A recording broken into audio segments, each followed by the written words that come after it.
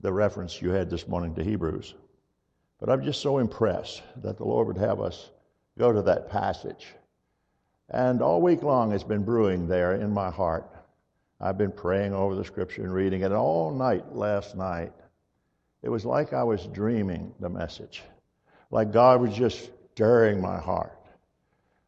Today, I believe what I am about to say has a prophetic meaning to it. After our long, long journey, we're coming to the point of a new day. But the whole world is coming to the point of a new day. Perhaps you've seen it and you've noticed it. It's very similar to the day in which this book, Hebrews, was written, a day of trial and testing.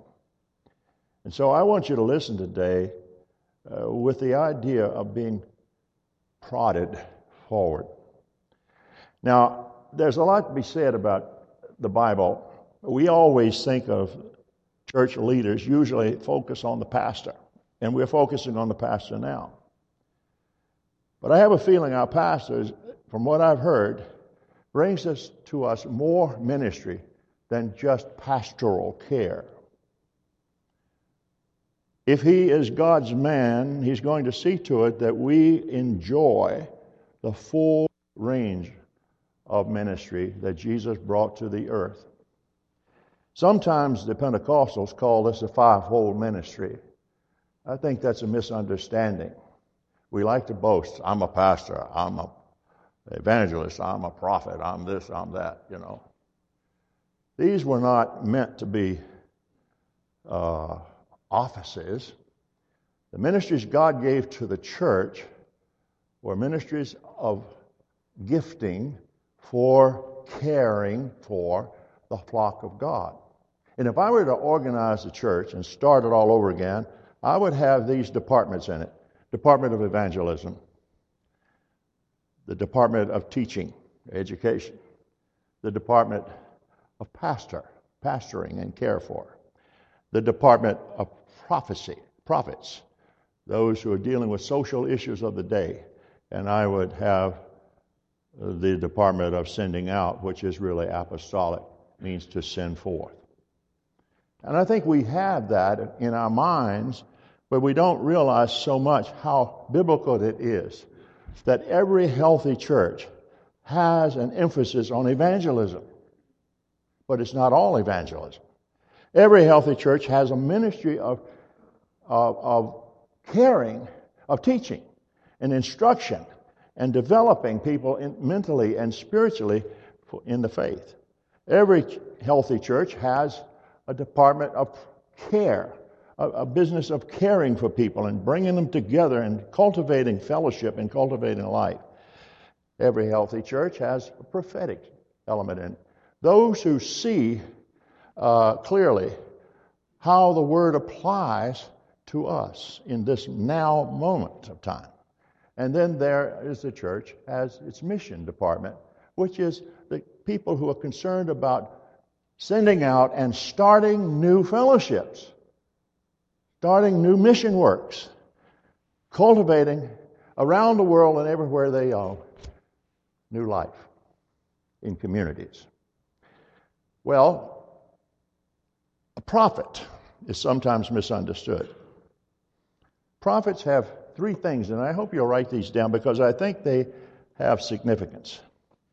A prophet deals with truth, deals with the times, and deals with the trends. The truth, the times, the trends. If we stop and think for a moment about our place where we are in time, the world needs the truth of Christ. The world is getting so far away from truth in truth altogether that the truth of Christ is needed more than ever. The world as we know it, the political world, the historical world, the present world. We are a people, and we need to understand this, we are a people who are being led by Christ, who's taking us across a land bridge to a new country. We don't want to build in this world, and we don't want to build on a land bridge. We need to see ourselves always as pilgrims going to the promised land.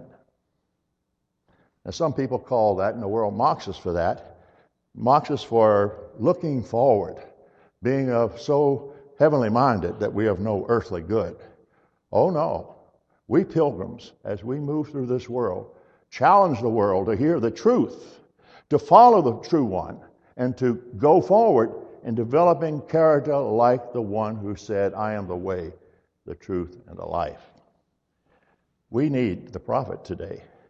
We need the prophet's voice today. And we need, as we need all these other things, the Word of God. So in that sense, I come to you this morning bringing you a little bit of commentary on the book of Hebrews. Will you pray with me? Lord, we settle down into you, abiding in you, wanting to hear from you, wanting this morning to count as we tune our hearts to hear your word, to receive from you not the words of the speaker, but the intent of the word, and to see it freshly and applicably to our personal lives. We call on you, Lord, to give us wisdom, and we submit our hearts to you. The book of Hebrews is a gold mine to the Christian life. I got into it late in life, really into it. I've preached from it. I've touched on texts in it, but I'd say 20 years ago or 30 years ago, so maybe that was late in life for me. I really got into this book, and I have taught seminars on it, I've taught classes on it, and I've preached from it. And it comes up often in my speech, because this book has ministered to me more than, as much as any, about the Christian life. And yet it's often passed over. It's a gold mine of nuggets and insights into the gospel. In fact, William Barclay, who sometimes, well, I don't agree with William Barclay on everything, but I read it, and he's ministered to me. He said that this book is well nigh a perfect description of the Christian life. So I commend the book of Hebrews to you. I hope you will study it, and I hope you will gain from it. I'd like to start with one thing. We don't know who wrote it. Now, there will people say, I'm convinced Paul wrote it. The early church kind of put Paul's name on the book. Others came along and said, no, it's one of the other church fathers. And I think some have rested on the idea that it's written by Barnabas, Paul's companion. And I kind of like that, even though it's not necessary to like it, not even necessary to know it. But the reason I like it is that Barnabas' name is son of encouragement. Son of encouragement. If you'll note this book, this is a book of encouragement. And it's kind of lyrical. It has a flow to it, like water waves, like that, undulating. You'll read a passage that is just glorious, and then you'll come to the word, therefore. I encourage you to read the book of Hebrews to find the therefores. Then go back and read what was previous, exalted, transcendent, lyrical language, beautiful composition, describing the Christian faith and who Jesus was and who he was to us. And then you come to that word, therefore, bringing us back down to earth, where the writer admonishes us to put these things, because of this, to do this. And that's why I think it's called a book of significant truth for the Christian church. Therefore, the wonderful flow of language, and then he comes to this point. Today, we're focusing on the great and final therefore. And I, even though it was read to you this morning, I'm going to read you a piece of that. Therefore, since we are surrounded by so great a cloud of witnesses, Let us throw off everything that hinders us and the sin that so easily entangles, and let us run with perseverance the race set before us. The Christian life is not get there and be saved. The Christian life is get there and be changed. It's all about changing you and me in the image of Christ. We are not satisfied just to be saved. We have to be satisfied only when we project the spirit and life of Christ. That's what this book is all about. Pushing on, pushing past, enduring trial, not letting discouragement stop you. Press on to the higher calling in Christ Jesus. Therefore, is the way this book ends in grand benediction. Now, when I was young, I read this book for what nuggets I could get. I had Christian Light, that's what young people do. They take Christian Light. When we're immature and developing, we look for the nuggets that suit us, that encourage us. And that's good. Nothing wrong with that. But there are bigger nuggets here for you. No matter who you are. If you're a new Christian, you need to dig deeper, listen harder, pray for my answers, inquire in the temple of God, seek, and you will find. That is the mantra of the believer. And so, the nugget that I came out with at a time when I needed it was asking somebody, what kind of guidance can you give me to face this challenge? And he said, Darrell, just have faith. Just have faith. Has anybody ever said that to you? Just have faith? You know what my response was? What is faith? What does that mean? Well, read the Word of God and act on it, believing. So that became my mantra. And I'll tell you, the particular problem I had asked that man about, the challenge lasted over a number of years, but I saw God's victory in it. It built my faith. So when somebody says, have faith, you know what that is. It's like jumping off of a cliff into a stream. It's like jumping off the high diving board. You get up there and you're shaky and you're nervous and you don't know, and maybe you ought to walk back, and maybe you're stupid, but the people are looking and you've already made a kind of commitment to climb that ladder, and here you are. What do? Jump! But only in God, you're safe. Because nothing will happen to you if you put your trust in Him. That's a risk. I had a friend said, there's no risk in God. I love that. There's no risk in God. Put your trust in Him and trust Him. That's a very simplistic answer, but it's a very profound mystery when we put our faith in Him. So I fastened on that text. Now, faith is a confidence of what we hope for, an assurance about what we do not see.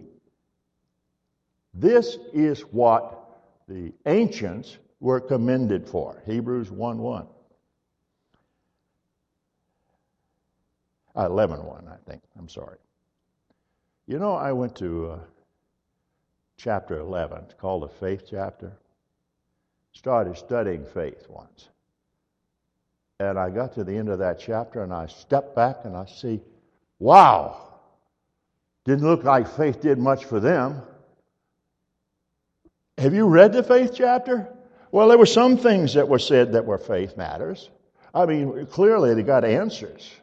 They got help. They got a word right away, temporarily. But, you know, the text says at the end that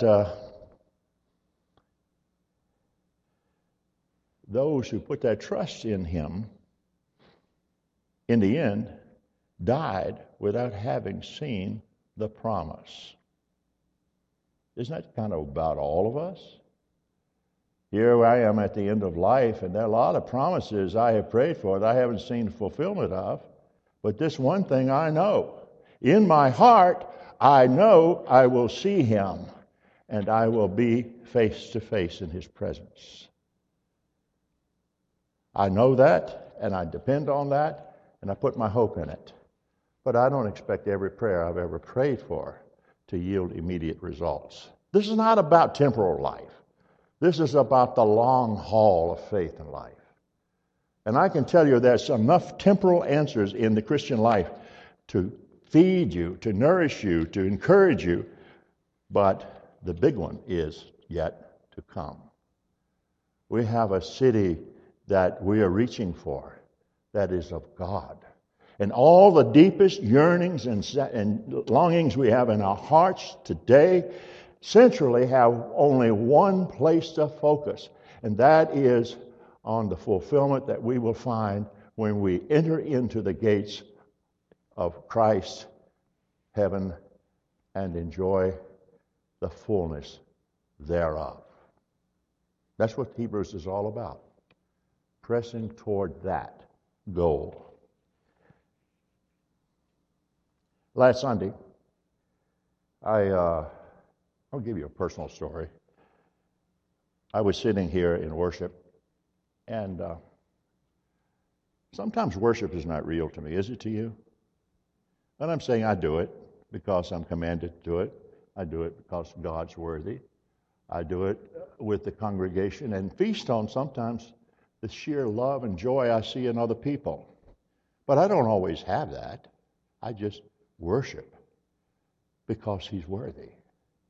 And I have found over time, as I have worshiped, because He is worthy, I have found God becoming so real, so palpably present, that I'm afraid somebody's going to look at me and think I'm odd of what's happening. But I was sitting back there last Sunday, and we were worshiping. And as we worshiped, I had an image in my mind. And you've heard me mention this before. Our son passed away a few years ago. And I miss him. Oh, God, I miss him. I'm always talking, Lord, will you tell him this? Will you share that with Derek? That's just my way of communicating with God sometimes. I miss him. And I have so many pleasant memories that come back and feed me and nourish us. It's a wonderful thing to have loved someone, even if we lose them in this world. But I was sitting there and worshiping, and I had this image, a realization almost, that the closest I've ever been to anyone were moments of personal communion, not conversation, communion. You ever been with someone where you just sat? You've been talking, you've been sharing experiences, and sit back for a moment, and everything gets quiet, and that's enough. That's called communion. That's enough. Nothing more needs to be said. We've touched something here that's special, a bond between me and that other person, between other people, that is satisfying. That is a taste of heaven. One of our last visits with my son, long before we knew he was sick, was a bond like that. I was sitting there talking. What a gift we've had today. He dropped by from a conference that he goes to every year in February here in Atlanta. Just said, can I come by? We sat and talked about everything. I think we talked about everything we know about. But at any rate, then that quiet came. There was something saying, someone seemed to be saying, this is special. I sensed a contentment. I thought, wow, I can't wait to see him again. And then came the news a few months later. They had had a disease, and we prayed and we communicated and we talked to him more regularly, and we had all concerns about that moment. And then he died. What a disappointment it was to us. His numbers were going in the right direction. It looked like he was going to get airlifted to a clinic that could help him. Just make a long story short, it didn't work out the way we prayed. Or did it? All we prayed for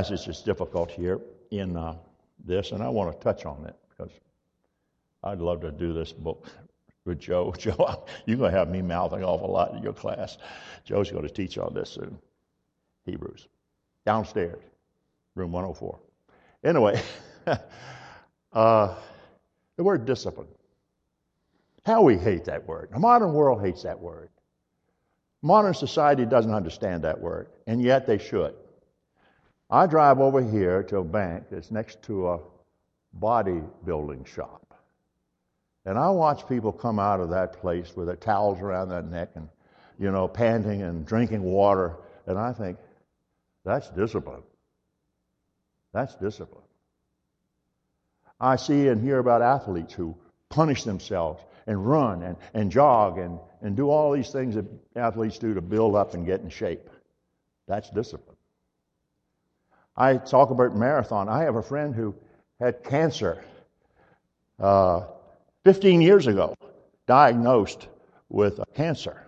He's a believer. Do you know what that sucker did? I call him sucker because that's the way we talk to each other. He's my brother. He took up marathon running. And he's still alive today. Still alive and has seen God do glorious things in his life. Discipline. The discipline of believing, of stepping out, of giving your all to something makes a big difference in your life. So when Paul talks about discipline, he's saying to us something simple. Count that joy, that discipline, that thing you're going through, that hard moment. God is teaching you in that. He's teaching you a reliance and giving you an opportunity to rely on Him. And when you do, you'll find out on the other side how wonderful He was doing. And you'll see more than you knew then that He has done for you. That is my story, church. Starting back with that early admonishment as a young man, have faith. The walk of faith has yielded so many rewards. And I am going to tell you honestly, there have been a lot of rewards I've missed because I didn't remember that lesson of keeping my eyes on Jesus. Well, this has ended up a lot more of a talk than I expected it to be because the Lord clouded my mind and I moved away from my notes. That's good, as long as you get it. I'm talking to you from my heart. And I'm talking to you from the book's heart. God's Word, the heart of God's Word. The heart of the writer of Hebrews, who said, "Therefore, since we are surrounded by so great a cloud of witnesses, let us throw off everything that hinders and let us run with perseverance the race which requires discipline, set before us, marked out for us. Let us fix our eyes on Jesus, the author and protector of our faith, who for the joy set before him endured the cross, scorning its shame, and sat down at the right hand of the throne of God." Tough moments bring shame. Tough moments bring sadness. Tough moments bring us a sense of failure. Tough moments leave us inquiring, why me? Get off of it. Scorn that. That's the enemy trying to tear you apart, trying to shred your faith, trying to run you over the grater of hell. Push it away. Cast it away. Stamp your foot. Say, "Out you," in Jesus' name. And rally yourself around the cross and that innumerable company that worships from heaven. And embrace the hope God has set before you in Jesus Christ. And press on. I got a few more minutes. The Christian life is very practical. It always is most practical thing in the world. Once you fix your eyes on Jesus, once you are getting your messages from headquarters, once you're hearing the voice of God, once you're experiencing the communion of the saints, there are practical things He calls us to do. And He says this to the Hebrew church. I'll kind of close with this, maybe.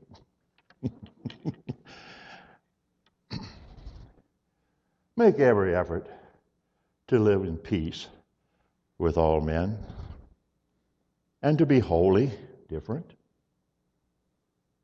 You're not to be like them. Be you in Jesus. Without holiness, no one will see the Lord. So if you're not trying to be like Jesus, you're not trying to be different like Him, you're not going to see the Lord. So be holy. Determine you're going to be like Him. You want to be shaped in His... repent of the original sin in your life. It keeps popping up, and it does pop up, pop up, pop up. We all have certain proclivities, tendencies, temptations that woo us away from fixing our eyes on Jesus. And at that moment, we seize that thing and we deal with it. See to it that no one misses the grace of God, that no bitter root clings up to cause trouble and defile many. We need to help each other not to cast away that bitter root that creeps in, to correct each other, as my wife does me, as people who love me do me, as she loves me, but God loves me. Bitterness is very powerful right now in this generation.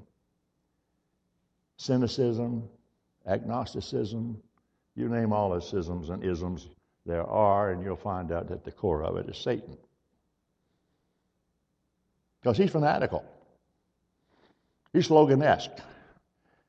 He just keeps beating because he has no message to offer, no hope. See it to it that no one sexually immoral or godless like Esau, who for a single meal sold his inheritance. Well, you have come not to a mountain that can be touched in his. You have not come to a mountain that can be touched and is burning with fire, to darkness, gloom, and storm, to a trumpet blast, or to a voice speaking words that those who heard it begged that no further word be spoken to them, because they could not bear what was commanded. Speaking of Moses' mountain, if even an animal touches that mountain, it must be stoned. The sight was so terrifying that Moses said, I am trembling with fear. Somebody said, what are you going to say when you get to Jesus? I think it was asked of Ravi Zacharias. I heard him this morning, in fact, before I came to church. What are you going to do when you see Jesus? What are you going to say? He said, I'm going to fall on my face and wait to see what he says to me. There is a trembling in the presence of this holy God. Always must be there. The fear of God is the beginning of wisdom. This is where we start our walk. This is where we live our walk. This is day by day. When we are obsessed with a problem, that we go to him and ask him for wisdom. And he's not going to speak to you in a megaphone. He's not necessarily going to give you a dream. He may not. But he will always guide you to the message. And you will know it when you hear it. It may come out of the mouth of a child. It may come out of the mouth of an unbeliever. It may come out of somewhere, you know not where. But you will say, that rings true. Because in you is the Spirit of Christ saying, that's it. That's wisdom, the way we get wisdom. You have come to Zion, you and I. We have come to the heavenly Jerusalem, the city of the living God, not God, dead God. You have come to thousands upon thousands in joyful assembly, to the church of the firstborn, whose names are written in heaven. You have come to God, the judge of all men, to the spirits of righteous men made more perfect, to Jesus, the mediator of a new covenant, and to the sprinkled blood that speaks a better word than the blood of Abel. See to it that you do not refuse him who speaks. If they did not escape who refused him, how much less will we if we turn away from him who warns us from heaven? The fear of God is the beginning of wisdom, but it's also, church, the beginning of a divine love affair. And you'll know what true love is, because in him is vested the truth. The world doesn't have it. Politicians don't have it.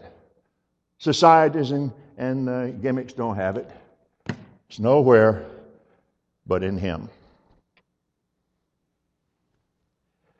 So I want to encourage you prophetically this morning. This is the truth. These are the times. And the trends are that we're going to see worse before we see him. So right now, live in the moment, drawing on Him, seeking His face, waiting upon Him, and trusting Him.